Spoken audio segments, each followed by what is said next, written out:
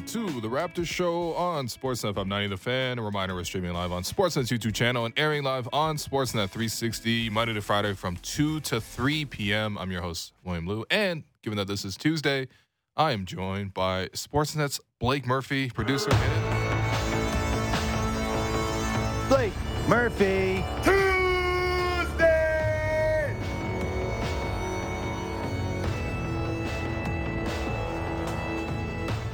What's going on, Blake? Do you have the other producers play this drop when you are on the morning show on Jay's Talk Plus, which is coming up right after this, and also today on the Fan Drive Time? I don't. Will be at 5 o'clock. It would be weird to have it on my own show. Why not? If I branded it as Blake Murphy Tuesdays, it's supposed to be Blake Murphy every day on Jay's Talk Plus. No, the morning show doesn't give me anything other than generally the first 5 minutes of the segment is complaining that I don't have to wake up early anymore. Yeah. Don't you love it, though? That's how that one goes. I'm still doing the morning show with them every morning, so it's not like I'm sleeping until 9 o'clock, but the difference between 5 a.m. and 7:30 a.m. is monstrous. I was going to say, how's your standard of living improved? It's only been a week, so... But yes, it's gone up. No, it's good, man. No, you look bright, shiny. There's less eye bags. Actually, almost none, actually. It looks like you got some good sleep last night, even though the Jays played super past late. Midnight? Yeah, the game got delayed for 2 hours. So rain delay? Yeah. Okay. That's why I came in soaking wet today. Right. To just fit the vibe for the Jays show later. No, listen, we might have to save a little bit of time for the Jays because I'm back in. I'm a very, very casual fair weather fan. But when I see things like 8 in a row, then I see a game where they win 8-0 and see some 29-year-old who went to Mexico and came back and made his pro debut and his family's in the crowd and he gets a 1-2-3 inning. I'm like, okay, all right. Couple of storylines here. But look, first we're going to talk about the Toronto Raptors. The most topical thing with the Raptors, honestly, is nothing because there's not much happening aside from Scotty Barnes going down to Media Day between games 2 and 3 down in Boston. Scotty Barnes is cosplaying a reporter, which honestly I think he would do very well as a reporter if he decided to go in that route. But he's also going to make maybe $300 million in his career, so maybe don't be a reporter. But here's the thing about reporting skill. There are a few ways to be a good interviewer, a good reporter. Mm-hmm. One of them is having just that kind of natural charm about you that warms people up and opens people up. And if you heard any of the Raptors talk about Scotty Barnes during the course of this year, you know that he has that. Like when even Fred is begrudgingly being like, yeah, you get used to it. Like that's the most open Fred is going to be about something like that. So I could see it. I could see Scotty Barnes. He starts to have a conversation with someone. A minute in, you think it's like a blow off conversation. Then by like minute 7, you're telling Scotty Barnes your life story. Yeah, exactly. I was going to say, first off, Fred is perhaps the most outwardly old 28-year-old you'll ever see. Somehow he's an old head, despite being born in 1994. So that doesn't feel right, personally. But the other part is just, if we're going to compare Scotty to a reporter, who is the Scotty Barnes of the media world, if there is one? I don't think there's a good comp. I don't think any sports reporter has that level of happiness and energy. And if they do, it's probably not the people that also have the talent that like Scotty Barnes gets away with that in part because he's so good and you have to have patience with him. I don't know if that person exists in sports media. I was going to say Cabby. A little bit like Cabby. You know how Cabby invades your space and throws you off and you're media trained, but no one really media trains you for what Cabby is going to say to you. And that's a good one. Getting you to open up. Especially peak like Cabby on the street Cabby. Oh, yeah. Cabby now, he just gets you to open up your wallet. Cabby invaded me, backstage here at the studio on the Jays home opener. I believe they were playing the A's, I think, the Oakland A's. And he was like, yo, quickly, who's your pick? And I was like, I'm the Raptors guy, but I'm going to go pick the Blue Jays. I'm not the person really to come to for betting advice. But anyway, look, we're not going to talk about that because, look, even though there's not much like topically happening with the Raptors, I think the most topical thing with the Raptors is sort of what they might do with the draft. Yeah. And I wanted to go through their draft history. And this is something that I've done in previous podcasts, before it was the Raptors show, when it was Raptors with Everything, or even at Raps Republic. It was like this exercise before the draft was sort of like looking at this front office and seeing what trends sort of appear based on the results of their previous picks and trying to use some of those patterns to try to predict what they may do with the 33rd pick overall this year. So I'm going to quickly go over it.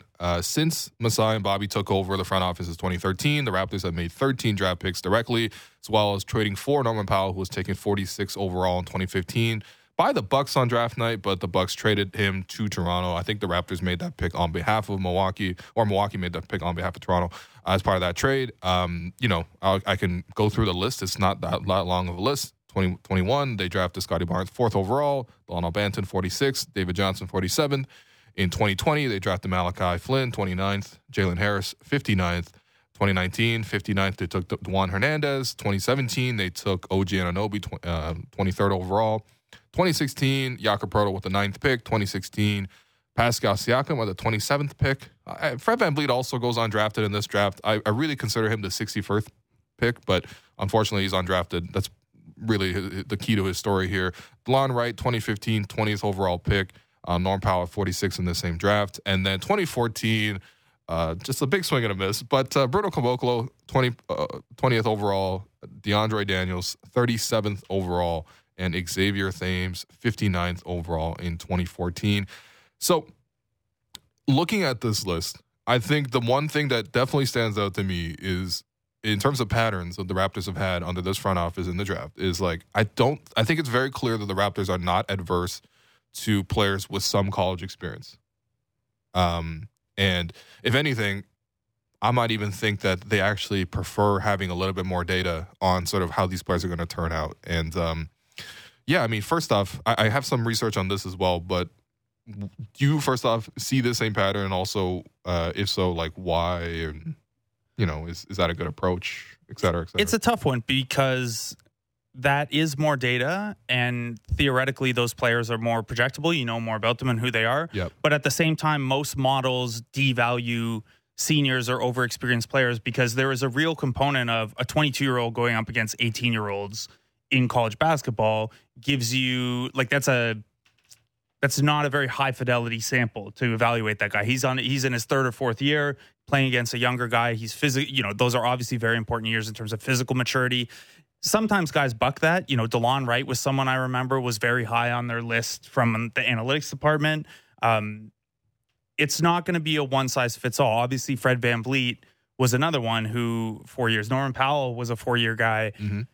It's not going to be one, and that's the big thing from all this is, like, we say that guys are Raptorsy or they have a certain way, but there's not really one uniform type of guy they look for. OG Anunoby was not a senior. Pascal Siakam was not a senior and was very inexperienced by the standards of high-level basketball. So they do kind of go all over the place. I think one of the things that they weigh heavily, and this is why they might lean towards seniors, is you also have a better handle on the person at that point. I think a 21-year-old or a 22-year-old is just there's more, you get a better read on what they're like, what their work habits are going to be like. I know one of the things that some teams test for is there are personality tests and stuff or psychological tests that can tell you, okay, hey, you get drafted in this spot and you get drafted onto a good team. So your minutes aren't there right away. And you might have to sit on the bench and you might have to,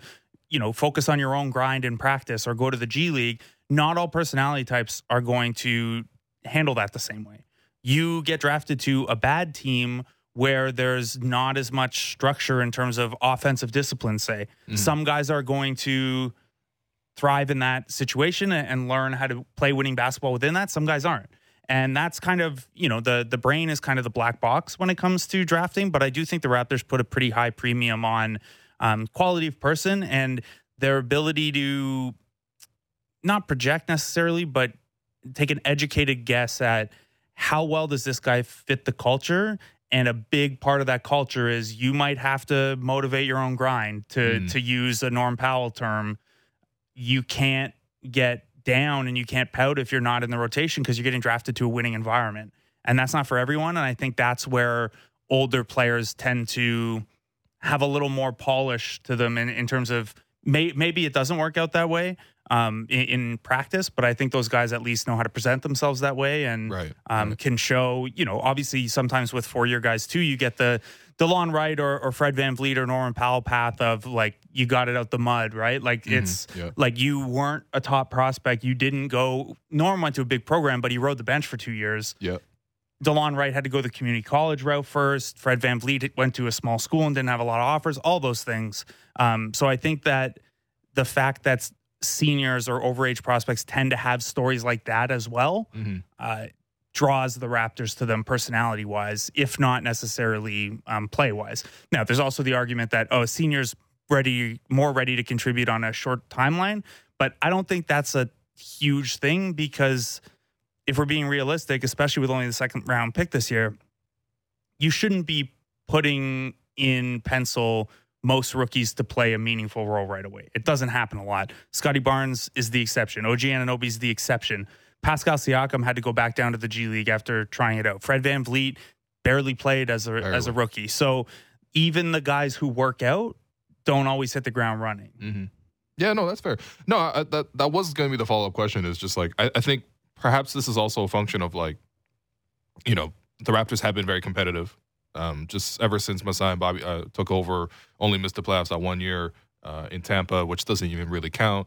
So perhaps some of the thinking could be, I was going to ask you, I guess, is sort of thinking whether they can contribute right away. But even though some guys have, even like a Delano, for example, was in the rotation, at least at the start of the season and stuff like that. Like, I think generally speaking, the strategy of depending on rookies to contribute for you, especially if you are, going to the playoffs, if you are intending to go deep into the playoffs, that is a little bit shaky. I would say too, that's probably a spot where there's a little bit of disconnect between coaching staff and front office. I'm not like reporting that. I could just see it where that makes sense. Nick Nurse probably looks at the list here and immediately looks at 3-point percentage and 3-point volume on that list, right? Like, what does this team need short term? Yep. Whereas I think the approach that Masai Ujiri and Bobby Webster have tended to take, and this again, it doesn't hold for every pick, but it's the question of, there are two questions, right? Does this guy help you win more games now? Which for most rookies is going to be no. And even in the case of Delano Banton, I think that probably, like him playing small rotation minutes to start the year instead of being in the G League, probably disrupted the path that he was on. Obviously, he's in a good place still. Yeah. But though he could have been playing 40 minutes a game instead of 8 or 10 minutes a game.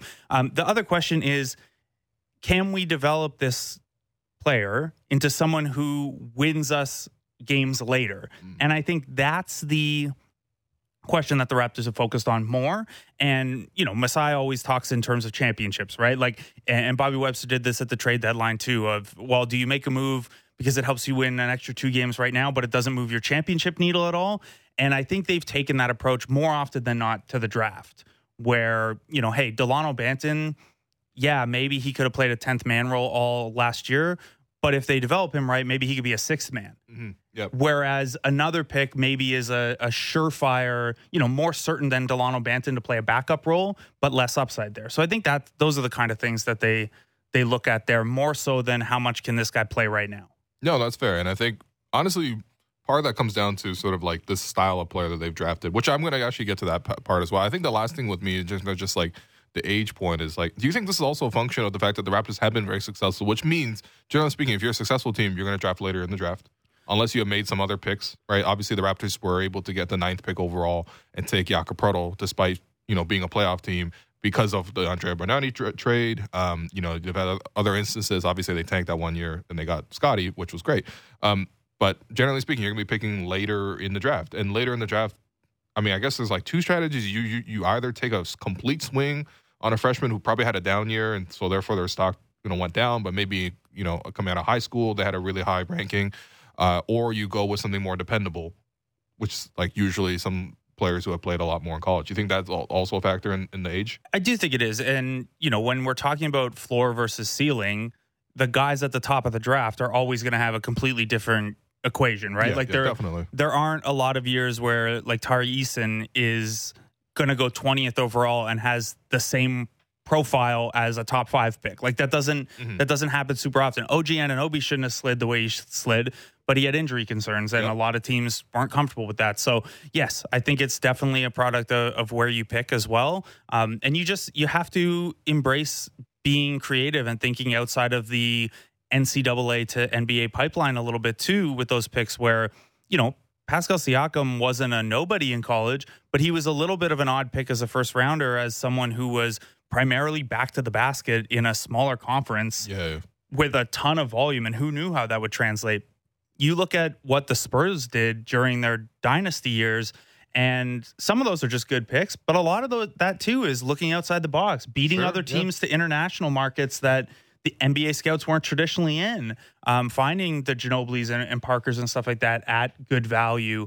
So there are a few ways to come at it, and I think it's just, if you have top picks, that's a competitive advantage. If you have lower picks, you got to find a different edge. And a lot of times that's Makes either sense. Your scouting or your approach thing, and really your developmental philosophy. I think this far into this front office too, one of the biggest things they're probably trying to measure pre-draft is developmental capacity, I guess you'd call it, which is, okay, we know what the ceiling is and we know what the floor is.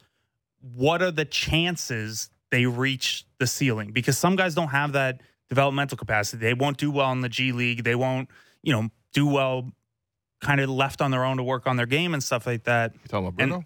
Pardon? Basically, you're saying Bruno. Honestly, I'll name a name. It's the Deontay Davis corollary is what I call it now in my draft article. So the year that they took Jakob Poeltl 9 and Pascal Siakam 27, that if for those who don't remember, that was the top 8 year. Everyone knew who the top 8 guys were going to be. Yep. That was the Jaylen Brown, Marquise Chris draft. Like everyone knew who was off the board at 8, and there was one tiny rumor that Jaylen Brown might slide, and otherwise, as Raptors people, we were looking at everyone 9 down. And Deontay Davis was a guy that I liked. The athleticism was crazy. He fit. Him and Scout were the two who kept falling, and people were like, "Just take him. You have 27 overall. Just take him." Yeah. Now, of course, they took Pascal, which was probably the best player in that draft. But whatever. This is where I know what you're doing with that. No, I mean, hey, we could talk finals a different time, but no. So what that kind of taught me, and I don't mean to pick on Deontay Davis, but he bounced around a little bit. Teams kind of gave up on him quickly. He went to the G League and put up good numbers, but like it's the Christian Wood thing too, where Christian Wood, it took him like 3 years of putting up bonkers numbers in the G League to stick in the NBA. Mm-hmm. And whenever that's happening over and over again, and a guy has all the tools, like NBA teams love tools. If you have all the tools and you're sliding down draft boards, there's something's up. There's something, and in some cases that's injury. In some cases it's agent stuff. In some cases it's, well, all the tools are there, but you don't have confidence that you're going to be able to develop them. Mm-hmm, yeah. And that's kind of that's another, I said the brain is kind of the black box of drafting. And that's where some teams are, try to chip away at that a little bit. And yeah, so I call that the Deontay Davis corollary, because it's like, it's not that he was like a traditional bust because he got drafted so late, but he never put it together more than putting up numbers in the G League. Yeah. No, fair enough. I think look, the drafting is very, very nebulous, but it's also so many components sort of factor in, and it's very interesting. It's just to pick apart all these components. I think the other part too, speaking to the tools, is like, with the Raptors, this was more true, I think, in previous years' drafts, and it's been interesting, and I wanted your thoughts on this. But generally speaking, the Raptors, like most teams, really value wingspan, really value size. If anything, they have a size bias. Like for a while, the smallest player they drafted was Norm, who is 6'4" and has a 6'10", 6'11" wingspan. Yeah. Like, that's not really small, right? I mean, like, it was like, past that, it was DeLon Wright, who's big for a guard. When you look at, like... And DeLon's taller than Norm. Exactly, yeah, exactly. And when you look at, like, their wingspans and everything like that, I mean, the differential between, obviously, your height and your wingspan, Scotty Barnes, for example, is a +6. Norm's a +6. OG's a +6. Pascal's a +5, right? By the way, you remember what Bruno's differential was? +8, I want to say. He's +10. Whew. I just looked this up again. 6'9", 7'7" wingspan. So he's +10. Anyway, so there was a clear wingspan bias, but I feel like in at least the last 2 drafts alone, there's been some more exceptions. First off, like, you got Malachi, you got Jalen Harris, both guys who are small guards, no significant wingspan to speak of. Malachi by far is the smallest player the Raptors have taken with a first overall or a first round pick. And then I guess you got David Johnson in the second round. Now, of course, that could be skewed because, Jalen was 59 and David was 47th and didn't really seem like they had that many plans to play him this year. But do you see the Raptors moving away from that? Or is this sort of just like, they also took Delano and Scotty. I think you have to take some shots outside of your comfort zone in the draft sometimes too, especially years you have 2 picks or, the Jalen Harris year where you have 59 and you're going to get a couple undrafted free agents too. That happened the DeJuan Hernandez year as well, where they technically end up with 4 guys, O'Shea Brissett, Shamori Pons, DeJuan Hernandez, and Terrence Davis were all names that they were considering at 59. And then they end up with all of them at one point. So that's a consideration as well. But I think there's something to getting outside of, you hit on, obviously if something works for you, you know how to develop these longer forwards and build playmaking skill and build some ball handling and get them to defend within your system. The real test of your developmental system, the next test rather, is can you take a different style of player and get more out of them? And I think what you've seen with the Harris, Johnson, and Flynn picks is an attempt to see if they can take what are more natural offensive packages and develop those players that don't have maybe the same athletic or physical advantages, but they have a more natural or at least more established offensive approach. And some of that is just probably, hey, let's see what else we can develop. Some of it is, well, if you can turn every Justin Champagny into a rotation player, but year over year, you're struggling, like Terrence Davis becomes an important player for you because no one else can put any pressure on the rim or create a shot for themselves. Like then it becomes, well, maybe it's worth, all of these are low probability flyers at that point, but maybe it's worth putting more in that basket. Sure. Because you need one of those to click and you haven't had one click for you really. Well, no, that's honestly, that does make a lot of sense.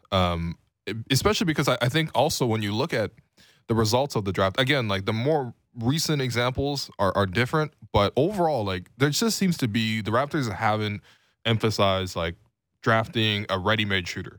Like in fact, I really struggle to think about it. It's not like these guys didn't hit threes before the Raptors, like, but the 3-point attempt rates were fairly low. Like OJ Anunoby took 3 threes a game at most in Indiana. Norm took 3 threes a game. I kind of think we can include Precious not as a draft pick. I know they didn't draft him, but like that was a redraft trade, right? Like that was a guy if he was there at 29 when Malachi Flynn was there, they would have taken Precious. Yes, I agree. And another guy who took 1 3-point attempt. Yeah, no, and Pascal, I don't even think he had any 3-point track record by the time he was drafted. Scotty Barnes wasn't taking a lot of threes. Norm, that was the thing too, was if he can shoot. I remember writing it when we were at the Score. It was like my little draft blurb was like, I actually like a lot here. If he can shoot at all, he's a rotation guy. And now that's all he does is shoot. Yeah, well, no, it's interesting because like the Raptors' just history there was very clear. They weren't taking these types of players. But as you mentioned more recently, like Malachi, right? He took 6.4 threes per game out of 13 shots per game. So that's half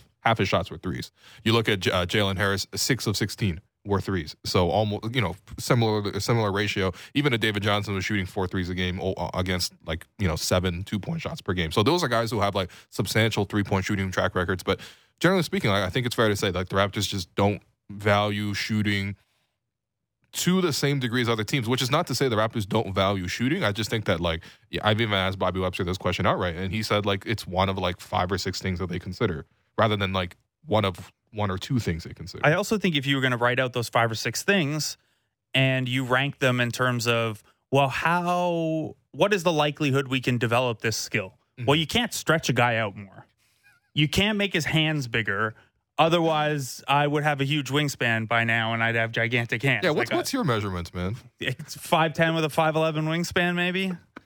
It's not a lot. Damn, you and Fred the same, huh? Yeah, I could trick a team though. I'll be going to the workout, and they'll be like, "Oh, what size shoes are you?" I'll be like 14, and they'll be like, "Ooh, this guy's got. There must be wingspan here. There's growth potential." I'm like, "No, on stilettos." No. I just have clown feet. So that's true. Actually, you have like size 13 feet. 14, yeah. 14. Wow, okay, all right. Yeah. So anyway, I think if you lay those things out, it's like, okay, what are the 5 things? The 5 most important things we see in a prospect are wingspan, because that's a proxy for ability to fit our defensive system, shooting, handle, processing speed as a general catch-all for like how well do you read the game and feel the game. And then a big one that I know they try to work on in workouts, and then as they track guys, like I remember it was a big O'Shea thing is, okay, here's how you look at G League minicamp. How do you take coaching, and do you look better at the combine? And how do you take coaching, and do you look better when we bring you in for a workout? How do you take that coaching? Do you look better at summer league? And that was one of the things that they liked about O'Shea was the progression step over step in that draft process. Right. So you lay those 5 things out, and the last one is kind of wait and see. You can't know that ahead of time. But of the other 4, it's like, well, what can you teach? Can't teach wingspan. If you can teach that processing speed or feel, if you want to call it, it's a pretty, you used the word nebulous earlier. It's like, it's hard to touch, right? It's hard to throw anything at that other than reps, unless you're into the virtual reality game or something like that. Handle something you can work on, but like some guys, it just never comes for. And then obviously wingspan as that proxy for defensive ability, you can't do that either. You can teach a guy how to use his body better, how to rotate his hips better and things like that, but you can't make up for the size. So you're left with, okay, well, shooting is the one thing that we at least know how to coach a guy on. Stick them in the corner. You tell them to take 1,000 threes every day. And some guys it's going to work for. Some guys will become passable from bad. Give them the Nick Nurse pill. Yeah. And look, we joke about the Nick Nurse pill, but it's not a joke. I've literally seen Nick Nurse walk up to Isak Bonga this year in practice, and he was like, Isak was already doing form shooting with a regular basketball. Nick Nurse walks across the gym, says, hey, hold on, to one of the other trainers who were there. And he was like, and he literally said, yo, here you go, and gave him the Nick Nurse pill. And he said it was probably a little bit deflated, but he's like, yeah. And then he's like, yo, do this instead. And, you know, you can line up anyway, this is. No, I think that's actually like a part of it. Like, I think Nick is like a big part of their confidence and development. It is. And we've known for a couple years, they have, at one point it was called a NOAA analytics system that like gives guys real-time feedback on their three-point shooting. Like you could be in the gym by yourself and there will be a voice that tells you short, long, right, left when you miss shots. And you can like a voice of God in the gym, just like like there's a feedback thing, like a Sport View tracker on the nets. Okay, and you can get real time feedback. So yeah, you still need like a trainer there to be rebounding for you and stuff like that. But shooting is also the one thing that there's immediate feedback on. You can't work on defensive stuff and know if you're getting better at it in real time. You can't work on. I mean, you can work on your handle, but until you're against a defender who's actually trying to strip you and stuff, it's a little hard. And you certainly can't work on, your size. In any kind you could work on your size. Yeah, you can get in. According to Pat Riley.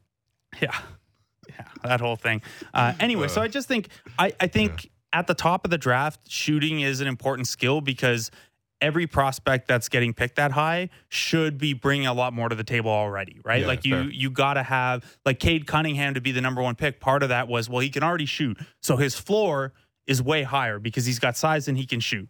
And then if you're later in the draft, you have to punt on something, right? Those guys aren't going to check every box. Do you punt on, okay, well, we're going to get a guy who's a little older and maybe you get a few less years out of him, but those like 4 rookie scale years, he's closer. Or do you punt on shooting because you think that's something you can develop over the course of 4 years? It's like something's got to give in those spots. The Spurs at one point were almost like anti-modern in that they had no wings. They were all guards and centers. It's like, okay, well, that's where the advantages were. A lot of teams didn't think those smaller, twitchy international guards could scale to the NBA level, so they leaned into that. And then, you end up with Manu Ginobili, who is one of, the 25 best players in the NBA at the time, coming off the bench for his whole career, but that's what the draft presented to you, picking at the end all the time. So you just have to, the whole point of this and the whole, I think, way to wrap up the Raptors draft philosophy is just like, you have to be agile because you don't have your pick of everyone. Like if they had the number 1 pick every year, we could probably figure out that's the Raptors type of guy. That's who they're taking. Yeah. But you don't. You're picking through this year like guys every team has already passed on. Yeah, exactly. Which does make, I guess, more interesting from a coverage perspective because I guess we can play more games with it. The last thing I was going to wrap up on is just the Raptors haven't drafted a player outside of college basketball, despite their reputation, outside of Bruno Caboclo.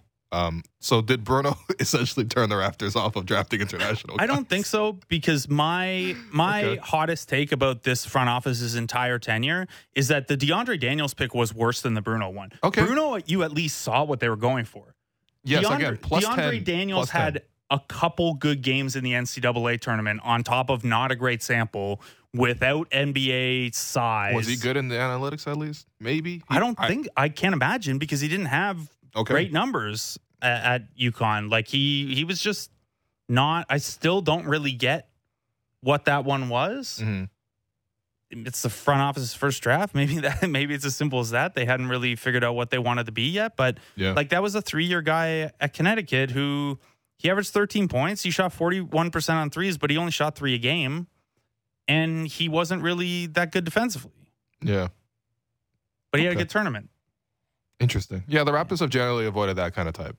Yeah. I guess like, Fred had a got hot great at the- tournament, but Fred was just a great player. Fred also overall. had 4 years of being good, right? Yeah. And I'd imagine Fred's interviews are like his pre-draft interview circuit is probably the stuff of legend around the Raptors offices. Yeah, everybody has a Fred story about when they first saw Fred and fell in love with Fred. My favorite is still Kennedy Meeks stories, though. Like, they brought him as an undrafted guy for Summer League. Yeah, I remember him, yeah. And he ended up playing a year with the 905 under Stackhouse. And first of all, it was the best Summer League ever because him and J. Cole are boys. So J. Cole came to Summer League games. Like, J. Cole was doing shows in Vegas at the same time as Summer League. Okay. But he was coming to Summer League games to watch Kennedy Meeks because he's a huge UNC fan. And him and Kennedy Meeks became like friends. Interesting. So I'm interviewing this Summer League guy who's like hoping to get a training camp invite at one point. I'm like, were you just talking to J. Cole? And he's like, oh yeah, that's my guy. And then I ask around the Raptors and everyone is like, oh, he is like the most fun guy we've ever had in for a pre-draft. Like, he was everyone's favorite dude. Wow. It just didn't work out for him on the course. Pretty successful international career, but that's good. Yeah. It's good to know. All right. When we talk about Kennedy Meeks, that's also time to take a break on the show. I'm your host, Will Lou. I thought we were going to pivot to Scarborough off the J. Cole thing, you know? Honestly, the less we talk about it, the better it is. Because Scotty Barnes and Alec Manoa were out there. Now it's real. No, it's great. Look, listen, they got a lot of celebrities at the game. It's got a lot of attention on the CBL, which is fantastic. And even just having another pro team in Toronto was really cool to see. The reason people come to see it, to see J. Cole and also to see Jalen Harris, that's the part where it's been like, man, it's been tough. I don't know. I've only watched 2 of the games. Jalen Harris looked really good in one of them and really not good in the other one. Yeah. So, and then how much have you seen J. Cole? I saw him hit the corner 3. Like, not even on highlights. I was watching it live when it happened. But otherwise, yeah. He gets the Tybal treatment. It's also, isn't he like, how old is he? He's like 35, 36? something like that. Yeah. Like, were you expecting a 36-year-old amateur player to come in and do more than hit a corner 3? Anyway, whatever. No, I don't think anyone was expecting much other than I don't know. People surprised. sound like they're disappointed. They're like, I can't believe he's coming off the bench. I'm like, what do you mean he can't believe he's coming off the bench? Yeah, come on. This is a professional league. Like, there are guys on that team that have played in the NBA. Yeah, exactly. Also, the only player who raps successfully and plays basketball successfully is Miles Bridges. Yeah. So we'll see how much that stays. The David Stern line. If you have, we're not going to talk about it here, but if you haven't seen already, just search Miles Bridges on Twitter or something. All right. But anyway, we're going to take a break. I'm your host, Will Lou. You've been listening to the Raptors Show on Sportsnet 590 The Fan. Great daily gambling advice from JD, Blake, and Ailish in the Fan Morning Show's Wake and Rake. Subscribe and download the show on Apple, Spotify, or wherever you get your podcasts.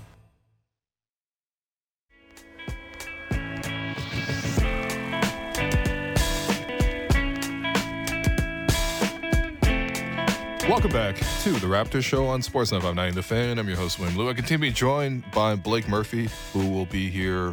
So you're going to be here from 2 through 5:30? Yeah. Yeah. I was on at 8:30. Impressive. That's right. You're also on at 8:30 as well. Okay.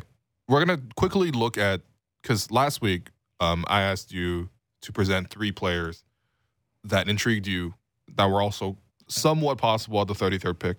And what I did instead was throw out like 8 names in different buckets of guys. I didn't complete the assignment as assigned. I mean, to be fair, I did mismanage the timing of the show. I only left you with like 2 minutes to cover them. That was a little difficult. I mean, look, We had a great discussion about OG Anunoby in trades. So that was actually probably much more topical than, hey, here's some 6'8" guys that I like who can't shoot, which, if I had to summarize that segment, was basically what it is. So I decided to return their favor and offer you two as well. Starting with Tari Eason, who's another 6'8" guy with great athleticism, 7'1", wingspan, 21-year-old out of LSU. Very athletic, gets downhill, gets to the free throw line in part just because he is very athletic, but he can't shoot. However, I think the metrics probably like him a lot. I know something like steals and blocks, which, by the way, 3.2 steals and 1.8 blocks per 40 minutes. I think some of those rates, generally speaking, I mean, I'm not a draft expert. I just see this line repeated a lot about the draft, is that the steals and block rates generally translate well from college to the NBA. It's sort of a projection of sort of like, A, how active you are, B, how effective you are, and also C, like just your ability to potentially read the game as well. Yeah, and when you watch some highlights of the guy, you're like, damn, okay, I could see why he would fit in the Raptors mold. Obviously, you would need to train him up offensively a lot. Well, yeah, you've got to. Apparently, he's a one-handed player. Doesn't use his left whatsoever. Affects his dribbling, affects his shooting, affects his scoring. The other thing is he shoots like Chris Boucher, like on threes. Like he has. Clearly, the Raptors don't mind. He has the very like elongated kind of. I used to say for Amir Johnson until people started using this nickname for Chris Boucher, but the trebuchet. Yeah. So like you got to pull the string back to shoot the cannonball or whatever it is, the trebuchet ball. Yeah, so he has very Boucher-like mechanics, which obviously we know that can lead to some inconsistency and a slower release. It takes you a little while to let it fly. It's semi-encouraging that he hit a couple of them this year. Yeah, I'm not expecting him to do that in the pros, at least definitely not in year one or even year two even. No, the big thing with Eason, though, is, well, one, the productivity. Like, he just put up numbers all over the place. Huge steals and points. A lot of the advanced metrics like him for a lot of things. And they're actually not even that down on his three-point shooting because he is a good free throw shooter. And because college three-point samples tend to be very small, a player's free throw shooting can help us expand the sample a little bit. The most important stat actually in projecting three-point percentage in the NBA is just three-point attempts. How often you're shooting. Because generally only good shooters get the leash to shoot, and it shows that you're further along in your development because you're probably self-creating some of those and stuff. But free throw percentage can help us a little bit when it comes to, hey, the three sample is not great. And he's an 80% free throw shooter. Okay, yeah. The big thing with Eason, though, is he defends like hell. And if you're talking about guys who are going to defend multiple positions or fit a Raptors scheme, it's him. So I'm going to borrow something here, if you don't mind, from Brian Schroeder, who is at Brian J Draft on Twitter. Awesome draft Twitter guy. He put Eason next to Keegan Murray, who is going to go maybe top 5 in this draft. Yeah. And obviously this is not the most fair way to do things, but it does highlight that Eason is closer to a top 5 prospect than he is further away. Keep in mind, he's also younger than Keegan Murray. Their block rates are more or less the same. Eason's steal rate is twice as high. Assist rates are the same. Eason gets to the free throw line more and is a better free throw shooter. Worse three-point shooter. Doesn't get to the rim quite as much. But both guys, similar rate of shots of their field goals are assisted. Similar in box plus minus. So in terms of like, are you impacting winning? And then their measurements are almost the same. That's interesting. Keegan Murray is, Brian kind of concludes his thread here by, I'll quote him instead of paraphrasing. Keegan is more polished and probably closer to being a real self-creator in the NBA right now. But if Tari becomes a 37-ish% shooter, he will basically be like a super version of Jeremy Grant. Yeah. Which is an interesting comp given where Jeremy Grant's career has ended up, where, you know, he doesn't want to get traded unless it gets traded to a place where he can get 20 points a game. But so, yeah, that's kind of, again, thank you to Brian. And Brian does some great draft work behind the paywall at Patreon as well. You can go to patreon.com/BrianJNBA. He's an invaluable resource this time of year, along with a number of draft Twitter people. But yeah, Eason getting comps physically and productivity-wise and is younger than Keegan Murray, who's most people have him in the top 5 on their big board. Yeah, I just having done some research into this, it does feel like it's unlikely that he would last until 33, but someone to keep an eye on for sure. You also What? There's nothing saying you can't trade up or trade in. Well, it's interesting you mentioned that because the latest report, I guess from Keith Smith, NBA. He reports talking to teams about the NBA draft. The team that keeps coming up as a natural trade partner for everyone is Oklahoma City, but not for number 2. That seems to be off the table for now. Most teams are looking at number 12, number 30, or number 34, as one put it, quote, they don't have the roster spots for 4 guys. It turns out after many years of tanking and many years of just like trading away very, very good players for future picks, which I think is a generally fine strategy, but OKC now has like 34, I think, surplus picks, and they clearly have the same size roster as everyone else. Yeah, 34 picks between 2023 and 2028. Right. Which makes this complicated, right? Because if you're the Raptors, what do you have to offer that OKC's interested in? You could throw some extra picks at it. What are you really doing, man? No, but seriously, like they're not trading for win now players. At least I don't think so. They haven't really pivoted. So like, what literally can you offer them? No, and like unless they really like Malachi Flynn, but even then you're talking about Malachi Flynn and an unprotected future first for, the number 12 pick, which maybe that's worth it if you expect to be good moving forward. I doubt OKC. I think there's probably a better deal that beats that. Yeah, I gotta think you would think so. But in any unprotected case, unprotected speaks a lot in that's basketball. true. I feel like unprotected picks are very rarely moved nowadays too. Yeah. That's because every time they do get moved, you see something like, "Ooh, the 2027 Lakers unprotected first round pick is the best asset in basketball." It's a big risk. Honestly, OKC probably trying to. They probably have their eyes on that too. Honestly, OKC probably has enough draft picks to take an entire class of children in grade 6 right now. So yeah, I guess there could be movement within the draft, but assuming the Raptors stay at 33 and they don't acquire their picks, I doubt Tari's still available, but he's definitely someone that fits the Raptors mold. Another guy I really liked was Andrew Nembhard. I've liked him ever since watching him play for Canada at the World Cup. He was the youngest player, I think, there at that time for the roster, but it's real interesting to see the Raptors. Canada had a very unbalanced roster that year. I think they had like 5 point guards maybe, and the roster is only 12 at that point. Yeah. But Andrew, despite being young, despite having so many players who played the same position, he was able to be in the rotation. Nick Nurse obviously coached that team. Nick has a good familiarity with him. He's also spoken highly of him before. Comes from a really good program at Gonzaga. And, honestly, I was a little surprised to see him mocked as low as 58. I think that was just NBA Draft.net, but, who knows? 58 is still I've seen him mocked as high as the Raptors at 33 and then undrafted some places. Okay, right. So there's a huge range, as you would expect from almost everybody who could potentially be in the second round there. But I like Andrew a lot, man. I think I don't know. Go ahead. I was just going to say, one of the reasons he was able to play for that Canada team despite all the guards is that he's almost 6'5" and has a 6'6" wingspan. Now, that's only a +1. Sorry to burst your +6 streak there, but that's a big guard. And the Canada basketball team basically trusted him to be kind of like a 1 offensively and a 3 defensively, similar to how the Raptors would use Banton sometimes this year if they didn't like the matchup for him on ball. Nembhard is really, really smart. Yeah. He's a really heady player. He has some projection disadvantages going against him, like the wingspan, like the fact that he doesn't get to the free throw line at all, the fact that he's old, he's already 22.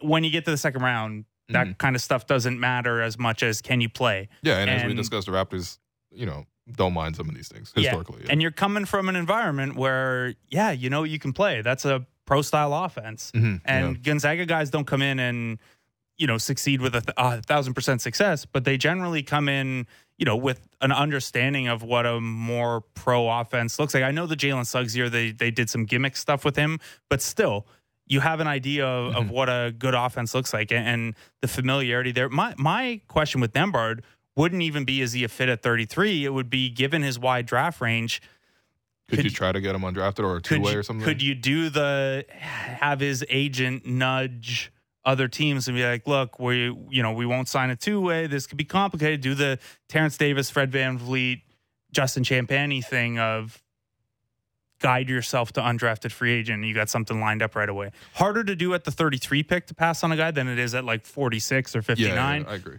But I would keep that on the radar. And you would assume that out of all his preferences, Toronto, obviously playing at home would be really big for him. A system he's already started to get to know. Right. Familiarity with Nick, obviously having worked with him. And again, like it's not just like, okay, it's not like, okay, what the Canadian reporters want to get Canadian players on the Raptors again. Like, it's not that. I think his profile is really good. Adam Spinella, who's another really good draft guy on Twitter, makes a ton of YouTube videos.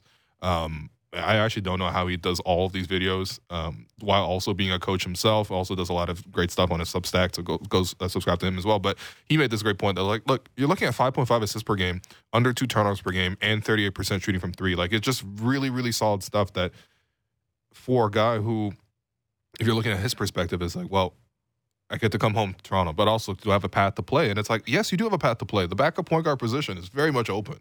Also, just guard positions are period open. Like, we're seeing a coach that in Nick, who outside of this past year, where they haven't had 2 playable point guards, is also willing to play 2 point guards together as well. So, he's a good. I'd be pretty happy if he came. I think so. And again, you have to be careful with expectations for a second round pick. He's another guy that I'd probably be saying the same thing I was saying with Delano last year of, he can give you backup minutes now, but it's probably best for him long-term to get down to the G League and work on some stuff there.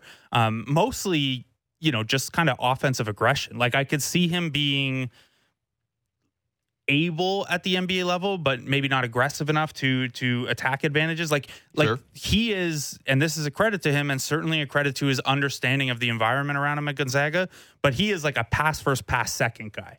Yeah. And that's why the free throw rate's low. He only took 5.5 field goal attempts inside the arc per game. Mm-hmm. He's not going to, as he is right now, not going to pressure the rim a ton just because he's looking to pass first. But also got a great floater as well. Yeah. And with his length, you like his ability to, be a decent finisher. It's not like you're talking the Fred VanVleet, Malachi Flynn challenge of you're going to be 5-6 inches smaller than anyone guarding you. Yep. It's not the same thing. So I like Nembhard. I was wrong on where he was a couple years ago. I thought when he was looking to transfer, he should have come out. I thought it would have helped his development more, being in the G League or being in a pro-style environment. I like where he's at. Yeah, and he's done well. It's hard to separate sometimes the Raptors side and the Canada basketball side, because I do look at Nembhard and it's like, yeah, this is a guy who could factor into that program. Obviously couldn't make the 3-year commitment because he doesn't know where he's going to land in the draft. It's really hard for a rookie to do that. But yeah, I think he's an NBA guy, and if he's not an NBA guy yet, I think he's close. Yeah, fair enough. All right, super quickly, got like 3 minutes left. So the Utah Jazz continue to force themselves into the news with Quinn Snyder stepping down as head coach. Kevin O'Connor of The Ringer, friend of the program, Kevin O'Canada, Kevin O'Propaganda, also reports that the Raptors have expressed interest in Rudy Gobert, sort of reinforcing what Jake Fisher has already put out there from Bleacher Report. Look, we've already done the Rudy Gobert discussion. I think you and I are both on the case of just the contract's too big. I don't really want it. I don't really want to be left holding the bag. But my other question is, there seems to be a lot of changes in Utah. And I think they still want to be competitive because it seems like unless Donovan Mitchell asks out, they're going to try everything possible to try to please him. But, could you maybe get a couple pieces from Utah? Is there anyone on Utah that intrigues you if they are open for business? Because I also opened up their Caps page, and this thing looks nasty. But just I'm going to ask you first, is there anyone on Utah you like? Yeah, it's obviously Donovan Mitchell, but there are guys on Utah I like, like even Mike Conley, but he's got 2 years left on that deal. I know it's not fully guaranteed the last year, but it's still a tough one. Bogdanovich as an expiring $20 million wouldn't be that bad in theory, but you got to send out the salary to make it work. What are you trading for? I don't think Gary Trent for Bogdanovich is the type of move. No. Like you're not there yet. 10 years older, man. Yeah, you're not in that spot. I do like Royce O'Neal, but you've already built several Royces O'Neal. I don't know. Yeah, the Raptors specialize in manufacturing Royce O'Neal. Yeah, so I guess we're not doing that. Royce the 6'7". Yeah. So I don't know. It's hard to see. Udoka Azubuike is like an interesting, could you get him some 905 time and turn him into something? Okay. But he's still on his rookie skill deal. So that's I don't know that anything fits price wise. Yeah. No, that's fair. Yeah, no, looking at the roster, I mean, I guess people still want Nikhil. Another example of Canadians wanting Canadians on the team. But I suppose. Yeah. Well, Nikhil's got to get better at some of the stuff he was really good at as a rookie. Yeah, fair enough. Utah's a mess, man. Yeah. I'm very happy. Look, the Nikhil move would be, the trade would be, how do we say this? A subtle tamper. Oh, that's what you'd be doing. No, listen, there. If you're going to be caught for tampering, you gotta have higher ambitions. But look, that does it for us today. I'm your host, Wim Lou, and you've been listening to the Raptors Show on Sportsnet 590 The Fan. Make sure you find the Raptors Show wherever you listen to podcasts, subscribe, and please rate and review our show. Thanks again to our guest, Blake Murphy, our board producer, Derek Brandale, and Jennifer Rowland for helping with the YouTube stream. A reminder, we're off air tomorrow because the Jays are playing a day game, and I will be off the next 2 weeks. Alex will be taking over hosting duties starting Thursday, and then Blake will be carrying you through the week of the draft. So I will talk to you 2 weeks from now. Have a good trip.